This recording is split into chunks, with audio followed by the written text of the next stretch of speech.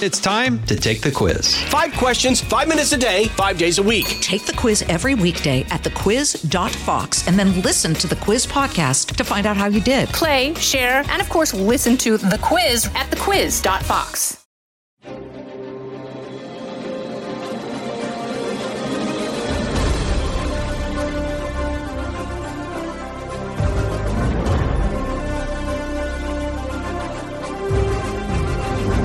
Fox News Podcast presents Bret Baier's All-Star Panel. America's got to be in the lead if you want to deal with these threats. We're going to lead. The mourning is over. The Shiva is done. And if you're a conservative, you should be optimistic. You know, my main priority right now is making sure that it delivers for the American people. We have to make our country great again, and I will do that. I think the president gets criticized by people all the time for the stuff he says, by people who ignore what he does. Now, Fox's chief political anchor, Bret Baier. Newly inaugurated Virginia Governor Glenn Youngkin wasted no time following through on his campaign promises, and he's facing no shortage of pushback from Democrats. This weekend, Youngkin enacted a ban on mask mandates in Virginia public schools, as well as one on teaching of critical race theory. Blocking that, school districts in Richmond, Alexandria, Fairfax, and Arlington were quick to tell parents that their schools' mask mandates will remain in effect. For this and all that's happening on Capitol Hill, we'll bring in our panel. Co-founder and president of Real Clear Politics, Tom Bevan. Former spokesperson for the United States Department of State, Morgan Ortagus, and radio host and Fox News contributor, Leslie Marshall. Tom, Glenn Youngkin campaigned on all of this. It should not be a surprise, but it did seem to cause a kerfuffle. It did, didn't it? Look, this is we're in a pretty divided country, and Virginia was the epicenter of this push on critical race theory that has become a hot button issue. And it's what propelled him to win this election. But in implementing it, obviously, we're seeing that the divisions that exist not only within the country, but within individual states, where you've got these very liberal counties, very liberal school districts that are pushing back and saying, no, we're not going to do that. And so I think the fight is going to continue. It's going to be a struggle for the administration, the new administration, and we'll see how far they get and how long it goes. But it's certainly, this is what he ran on. This is why he is the governor of Virginia, the new governor of Virginia. And so I think it was incumbent upon him to follow through on the promises that he made to the people who elected him. Leslie, meantime, Democrats on Capitol Hill still pushing forward on voting rights reform, voting rules reform, but the bill, and even though they don't have the votes. And so push is going to come to shove here, and they're going to have to do the math and realize they're going to be too short, at least heading in. That's what it looks like. Yeah, but if they can get those 51 votes after having a debate, even if that takes weeks or some people are saying possibly months, there are no rules once debate has been completed as to them having a vote. And that definitely changes things for the Democrats. Now, this is definitely beyond old school prior to 1917. But this is the way things were done at one time with our government in our nation. If the Senate GOP hold the floor, have their debate, like I said, days, weeks, or months, and you have Senate Majority Leader Schumer then call for the vote, it could be a simple majority vote of 51. Can we get to that number by then? Stranger things have happened, Bret. Wow, that's interesting. Morgan, I don't know. The people I talk to on the Hill say, the numbers aren't there, and it's just a matter of Sinema and Manchin, but maybe other moderate Democrats who have a problem with these changes. Yeah, if you're a moderate Democrat and you have a problem with the changes that you just said, or you've signaled even that this legislation might not be palatable for you, and there were certainly some that did, you wouldn't stick your head above water right now when you see the beating that Manchin and Sinema are getting from their own party and other people in the media who are supposed to be nonpartisan. Even Elizabeth Warren saying this morning that she'll deal with whether the two of them should have primary challenges after this week. So the threats are clear. They are imminent. But I think that there are plenty of other moderate Democrats that have signaled that they have had problems with the legislation as it stands. not to mention that, President Biden, who ran on being someone that was a Washington insider who could get major legislation through, has made basically zero attempts, at least from what's been reported, to reach out to moderate Republican senators or people who've taken on this issue in the past. I mean, look at Tim Scott, who's been very front and center on issues like these, on criminal justice reform.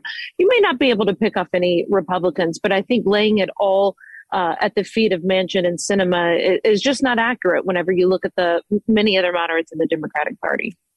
And Tom, I guess the question is, as a lot of people are focused on inflation, what it costs to put stuff on the table at home, they're focused on crime in big cities and safety.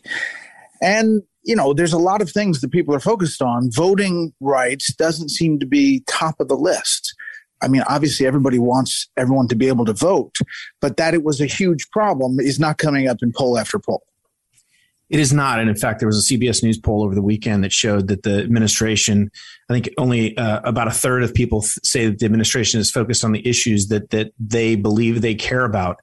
And 2/3 of people say that they're focused on issues that they care a little bit about or don't care about at all. And to your point, Brett, the main issue that people care about right now is inflation. And the administration is spending all of its time trying to convince people that voting in America in 2022 is the same as 1965. It's not really going over, and quite frankly, it's baffling to me. I mean, the strategy of embarking on a piece of legislation and a legislative push, making the centerpiece of your agenda, an issue where you don't have the votes. Even if you did have the votes and managed to pass it, it would be challenged constitutionally almost immediately. And in order to get there, you have to literally demonize members of your own party as racists. And I mean, the language that has been used against Joe Manchin, Kyrsten Sinema, is just ridiculous. And so they've chosen to highlight the disunity within their caucus on this issue of the filibuster. And the only explanation is they're trying to get, the base riled up during an election year and to make this something that will bring back African Americans and progressive whites, get them re-engaged and re-energized after months of sort of being dispirited by watching the squabbling in Washington over Build Back Better and that sort of dying a slow death. But by doing that, I mean, it's not even clear that it will energize the base in that way. And they risk turning off moderates and independents and swing voters in a lot of places around the country, because, again, the crux of the message that Biden sent last week is, if you don't agree with me, you are the equivalent of Jefferson Davis, Bull Connor, and George Wallace. And it's a really risky strategy. And as I said, to me, at least, kind of baffling. Guys, let's hold it right there. We'll continue after this. The Will Cain Show is now dropping 5 episodes a week. Join Fox and Friends weekend host Will Cain as he tackles the latest headlines from his unique perspective, along with thought-provoking interviews with leading figures and live calls from viewers and listeners. Listen wherever you download your favorite podcasts. Leslie, what is the other MO for doing this? I mean, the critics would say that this is an effort to continue the emergency status of mail-in ballots. It worked well the last time. What other reasons? I mean, because if you look at the insides of some of these state laws, they're not limiting voting hours. There are some different changes that have happened. Some demand voter ID, which is overwhelmingly popular around the country. But it's not like different districts are being shut down. In fact, most of these bills expand hours of voting. Not in every state, Brett. A couple of reasons to answer your question, and then I'll get to the specifics on the states.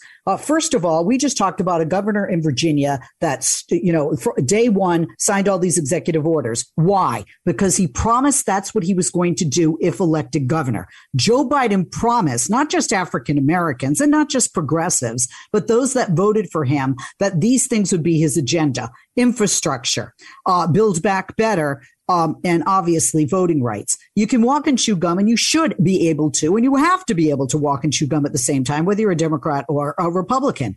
This is what they are talking about now. It doesn't mean that inflation doesn't matter. It certainly doesn't mean that immigration doesn't matter. It doesn't mean that you just walk away from forever Build Back Better. And, certainly infrastructure is something no other president, Democrat or Republican, could get done. And he did get that done. I think Joe Biden, first and foremost, is keeping a promise that he made when he ran to be elected president of the United States. The other thing is that voting rights aren't just liked by, progressives, and not all minority voters are progressives. When you look at the breakdown, Tom, you should know this, the poster man here, African Americans, Latinos, especially here in California, many are like me. They're centrist and they're moderate. So let's look at some of those states. OK, and it's not just about the 34 pieces of legislation in 19 states. You look at the gerrymandering in the state of North Carolina, which Donald Trump won by 49%. You now have the lines drawn so that Republicans have a 78%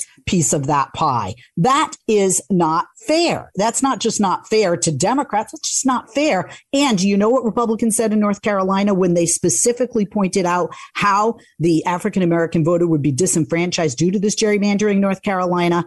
They said there are always going to be casualties. OK, in Texas, we have places where there are drop boxes, not just in African-American areas, but Latino areas, and where the nearest drop box for them or the nearest polling station for them is very difficult to get to. And some of these are poor communities where people don't own vehicles and they do rely on public transportation. And, if you don't get a day off from work to vote, you can't expect somebody to set aside 6, 7, 8, 10 hours to vote. And so this is something that not just minorities are angry about. A lot of people out there feel that this is an attack on democracy and it's unjust and it's unfair to make it so difficult or to make it harder in any way, shape or form for anybody to vote. When we see other countries, people, willing to die for that beautiful right, privilege and responsibility that we as Americans have. Leslie, have you seen the map of that Democrats put together in the state of Illinois? Have you seen the districts that they've drawn? I mean, this is ridiculous. It's somehow that Republican gerrymandering is used to disenfranchise, voters of color, but Democratic gerrymandering, which has been done egregiously in Illinois, Maryland, and other places, is somehow perfectly fine. I mean, if you believe, Tom, I never said it was perfectly fine. But if you want to look at the 50 states and you want to go that route, I'm sorry, but Republicans are winning right now on which states they can take. And then we haven't even talked about how many there have been plenty of articles written, Leslie. How many people out there in Republican states are trying to, what was it Stalin said? He didn't worry about the voter. He worried about the person who counted the votes. Well, Leslie, let me just say that there have been plenty of articles written about how Republicans have actually done worse. Democrats have done much better in terms of redistricting this year round than they thought. So it's actually worked out a lot better for them. So if Republicans are really trying to, do a job, they've done a pretty poor job. And I would also take issue with the idea that people elected Joe Biden to pass voting rights. That is not the reason. That is not what he ran his campaign on. That is not the reason that he was elected. That's one of the campaign promises that he made, Tom. One of many, but certainly not the primary one or two or three that he made. It's not the only thing. And that's not even debatable. They're talking about either. The thing is that they're trying to walk and chew gum, but so far it does not seem like approval wise that the president's gotten a lot of upside from what's happened so far. Morgan, let me end it with this, which is, as this is all happening, he's facing a lot of challenges overseas, including Russia being increasingly aggressive, China, who knows about China and Taiwan, and Iran. That's right. Let me just put a little bow on the conversation my friends Tom and Leslie just had and say that as I sit here at my desk, I'm staring at my vaccination card and my driver's license that I need in order to get a hamburger in Washington, D.C. and New York. So to think that we don't need those types of things in order to vote, but you need them to get a piece of pizza is laughable. Next, overseas. Listen, as a foreign policy nerd, Brett, rarely do our national security issues matter. Are they at the top of the list of voter concerns? And they really shouldn't be in 22 because there's so many domestic challenges that President Biden is facing. But I keep being astounded at just how much we are screwing up on the international stage. I mean, we are looking at potentially a ground war in Europe over Ukraine. Russia, no matter how many times we send Wendy Sherman over, does not seem convinced or scared by any of the threats from this administration.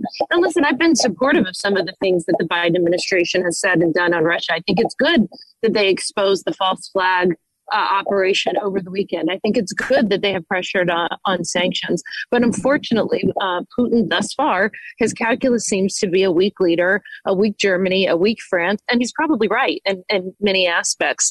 We also have the Olympics coming up, but people continually worried about what China may or may not do in Taiwan based off their behavior in Hong Kong. And finally, on your Iran point, listen, we had a terrorist attack yesterday in the United Arab Emirates that killed 3 civilians. And so we have some really, really serious problems in the world when I think the world sees, they could read the poll numbers just as much as American citizens can. They know the president's in trouble. They know the vice president's in trouble. And I think some of the world's worst leaders are going to take advantage of it. Dangerous time. All right, panel, thank you very much. Now for a bit of history. On January 18th, 1919, the Paris Peace Conference kicked off in France following the First World War.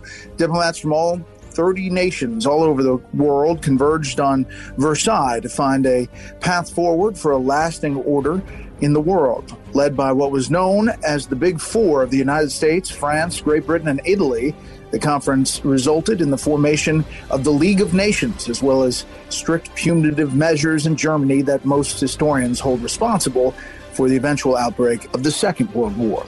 Well, that'll do it for us this week. You can hear more of this series at foxnewspodcast.com or wherever you download podcasts. Make sure to leave a rating and review. We want to hear from you. For Morgan, Leslie, and Tom, I'm Brett Baer. We'll see you next time.